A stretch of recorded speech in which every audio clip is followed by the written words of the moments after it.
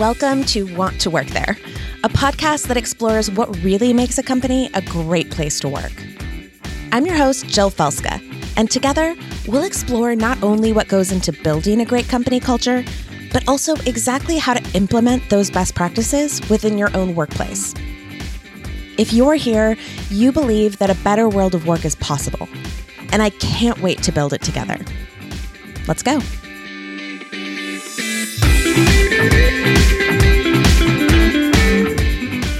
Hello, and welcome back to this week's episode of Want to Work There. Today, I want to talk about one of my favorite no-cost tools that works for companies of any size, and that is the eNPS score. Now, the eNPS score is a sibling of sorts to the NPS score, which was originally created by Bain & Company in 2003. The NPS is a widely used customer loyalty metric, which poses one simple question to a user. On a scale of 1 to 10, how likely are you to recommend this product to a friend? So, what is the eNPS then? The eNPS is a one-question survey to find out how loyal and engaged your employees are. Personally, beginning to track the eNPS at Limelight Health was one of the first things I did when I became their director of people and culture. I started there because it was a low-cost, fast-to-implement activity with high value. I didn't need to invest in a new tool or ask for a budget. And leadership buy-in was almost immediate because it is one question. Lastly, it also gave me the chance to introduce employee engagement metrics to the company at large. It was a practice that we continued straight through the company's acquisition. Yes, I eventually implemented additional, more intensive surveys, and I also personally facilitated focus groups to further investigate particular areas of interest. But the one-question survey was a constant throughout my entire time within the organization. So today, I wanted to share this tool with you, including just how easy it is to implement. I honestly can't think of an organization that wouldn't benefit from giving this survey to their employees. Now, as I've already mentioned, eNPS is calculated exactly the same way as NPS. Basically, it is asking the same golden question, but it's formulated for employees. The question will read, on a scale of 1 to 10, how likely are you to recommend Acme Co. as a place to work to your family and friends? Now, obviously, your business name will be there instead of Acme Co., but you get the gist. It's a really simple question. I also should note that you don't want to add the word great into the survey question. I know we are all sort of programmed, or at least I am at this point, to think of it as a great place to work because of the survey company and just the general admiration of wanting to be seen that way. But you really should leave great out of the question because it can skew people's answers. Now, once the question has been asked, employees then will respond on a 10-point scale, where 1 is not likely at all and 10 is extremely likely. And that is it. It's really that simple. This is why I'm so adamant that it's a great place for people to start, especially if you're just joining a team or you're feeling overwhelmed by the rollout of a larger survey. The only question really becomes, how do you distribute the survey question to your team? One simple solution to that is just using whatever your own internal system is. So both Google and Microsoft have a survey function that you could use to put this together really quickly and easily. On the other hand, a lot of HRIS systems like Bamboo or Rippling now include a survey feature, so you could take a look there. And any employee experience software like 15Five or Lattice or Culture Amp is obviously going to have a survey function. And all of those platforms, I do know, specifically have this question available as a survey. You could also look to use a survey tool like a Typeform or a SurveyMonkey. They tend to have a free option that would allow you to put the survey into place. No matter what tool you use, the only thing you want to make sure is that the responses truly are anonymous. So make sure you're double checking that when you're setting the survey up. Okay, so back to the question. Once again, for repetition's sake, the question is, on a scale of 1 to 10, how likely are you to recommend Acme Co. as a place to work to your family and friends? Once you have collected all of the results, you will then place them into 3 groups depending on the score. So anyone who responded with a 9 or a 10 is considered a promoter. And a promoter is an employee that's most likely to speak positively and promote your organization to others. These are people who really love where they work, and they wouldn't hesitate to recommend a job to a friend or a family member. Next up, you have anyone who responded with a 7 or an 8. Now, these are considered your passives or your neutral employees. They don't have a strong opinion about what it's like to work there, and they may recommend you, but they are not an enthusiastic advocate like a promoter is. Last, anyone who responded in the 1 to 6 category is considered a detractor. Anyone who falls into the detractor category is someone who's more likely to speak negatively about the organization and their experience there. Because of this, it is the area that most CEOs and leadership teams tend to zone in on when the employee survey results come back. But what you really want to focus on is the actual employee net promoter score. And you're going to get that by doing a little bit of math. Being a great manager is hard. Like, really hard. I used to preach that it was every company's duty to provide management training for their entire team. But then I became a director of people and culture for a SaaS startup and realized just what kind of barriers were in the way. Design the training in-house? I could never find the time. Hire a third party to come and teach it? Sure, but then I'd need to re-engage them every time a new manager joined, and I just didn't have the budget for that kind of long-term engagement. In my head, I envisioned the startup version of management training.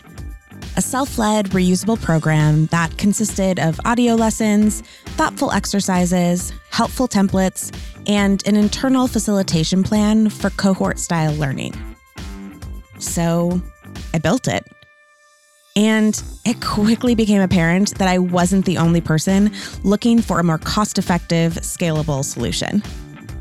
If you also fall into that camp and want to learn more, you can visit wanttoworkthere.com/management training. That's wanttoworkthere.com/management training. All right, let's get back to the show. You want to start by figuring out the percentage of each of the 3 categories. So to do that, you want to basically take the number of total survey results, the number of people who participated, and then look at the number of responses in each category.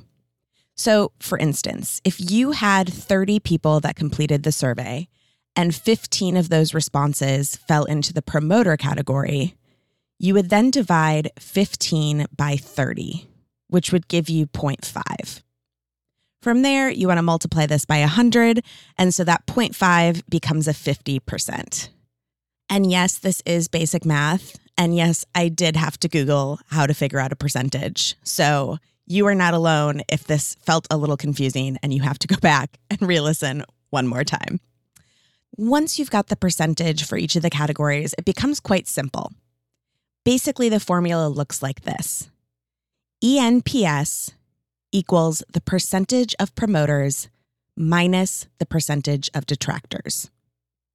So yes, we are only using the promoters and the detractors. The passives become irrelevant in the calculation. So I'll say that one more time. Your eNPS score equals the percentage of promoters minus the percentage of detractors. I'll give you an example here with some easy math. Now, if there are 100 employees, 60 of which are promoters, 10 of which are passives, and 30 of which are detractors, you would find that 60% of the company are promoters and 30% are detractors. And so you would want to take that 60% minus the 30%, which would get you 30%.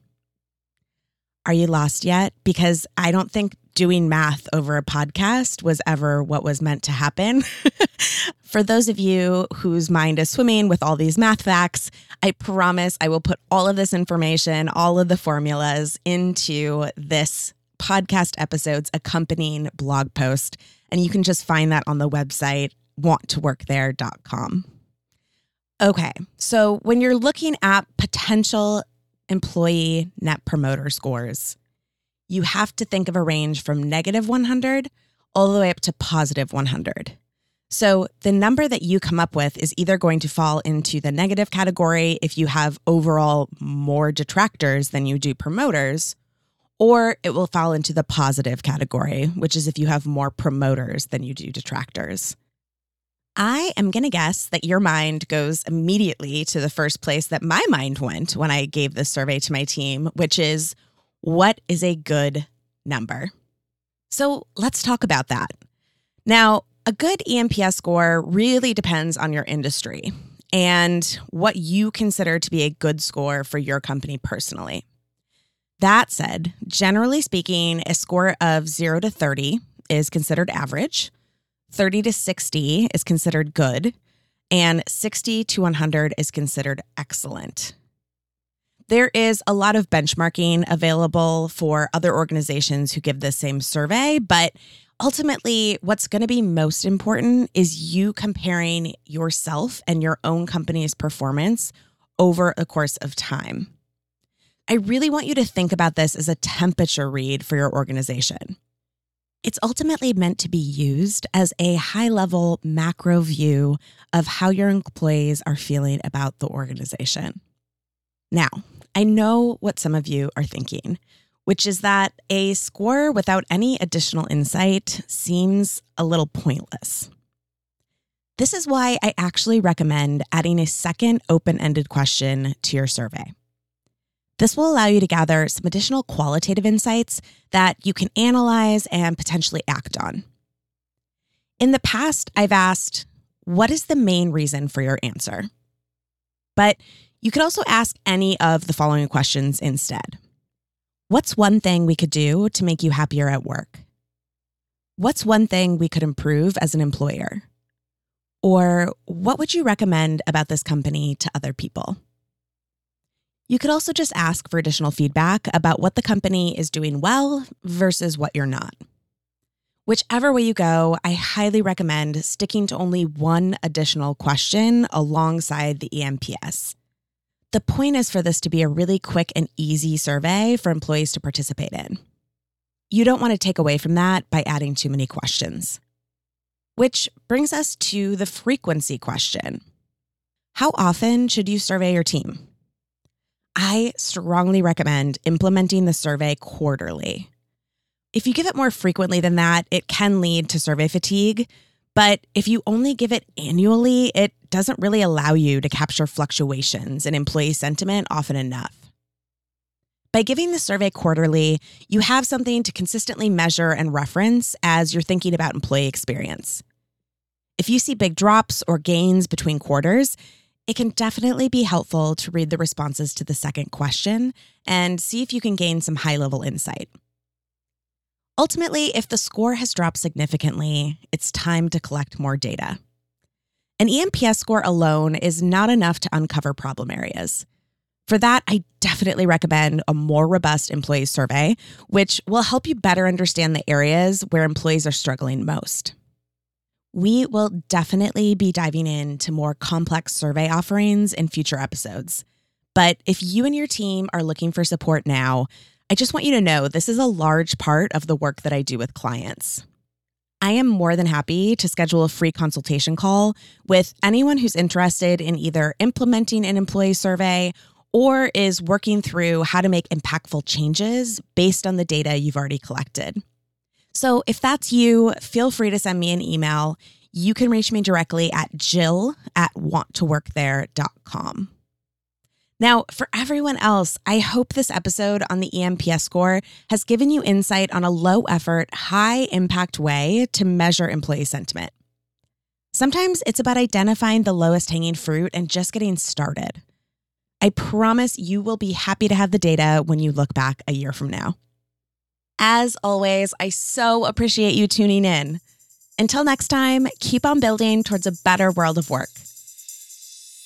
This show was brought to you by wanttoworkthere.com and the incredible team at Podcasting for Creatives. No individual or company acting alone can change our societal beliefs about work, but together we can create a new normal. If you like this episode, please consider passing it on to one or two people who share your passion for creating a better world of work. And until next time, please know I see you, I believe in you, and keep going. The work you're doing really matters.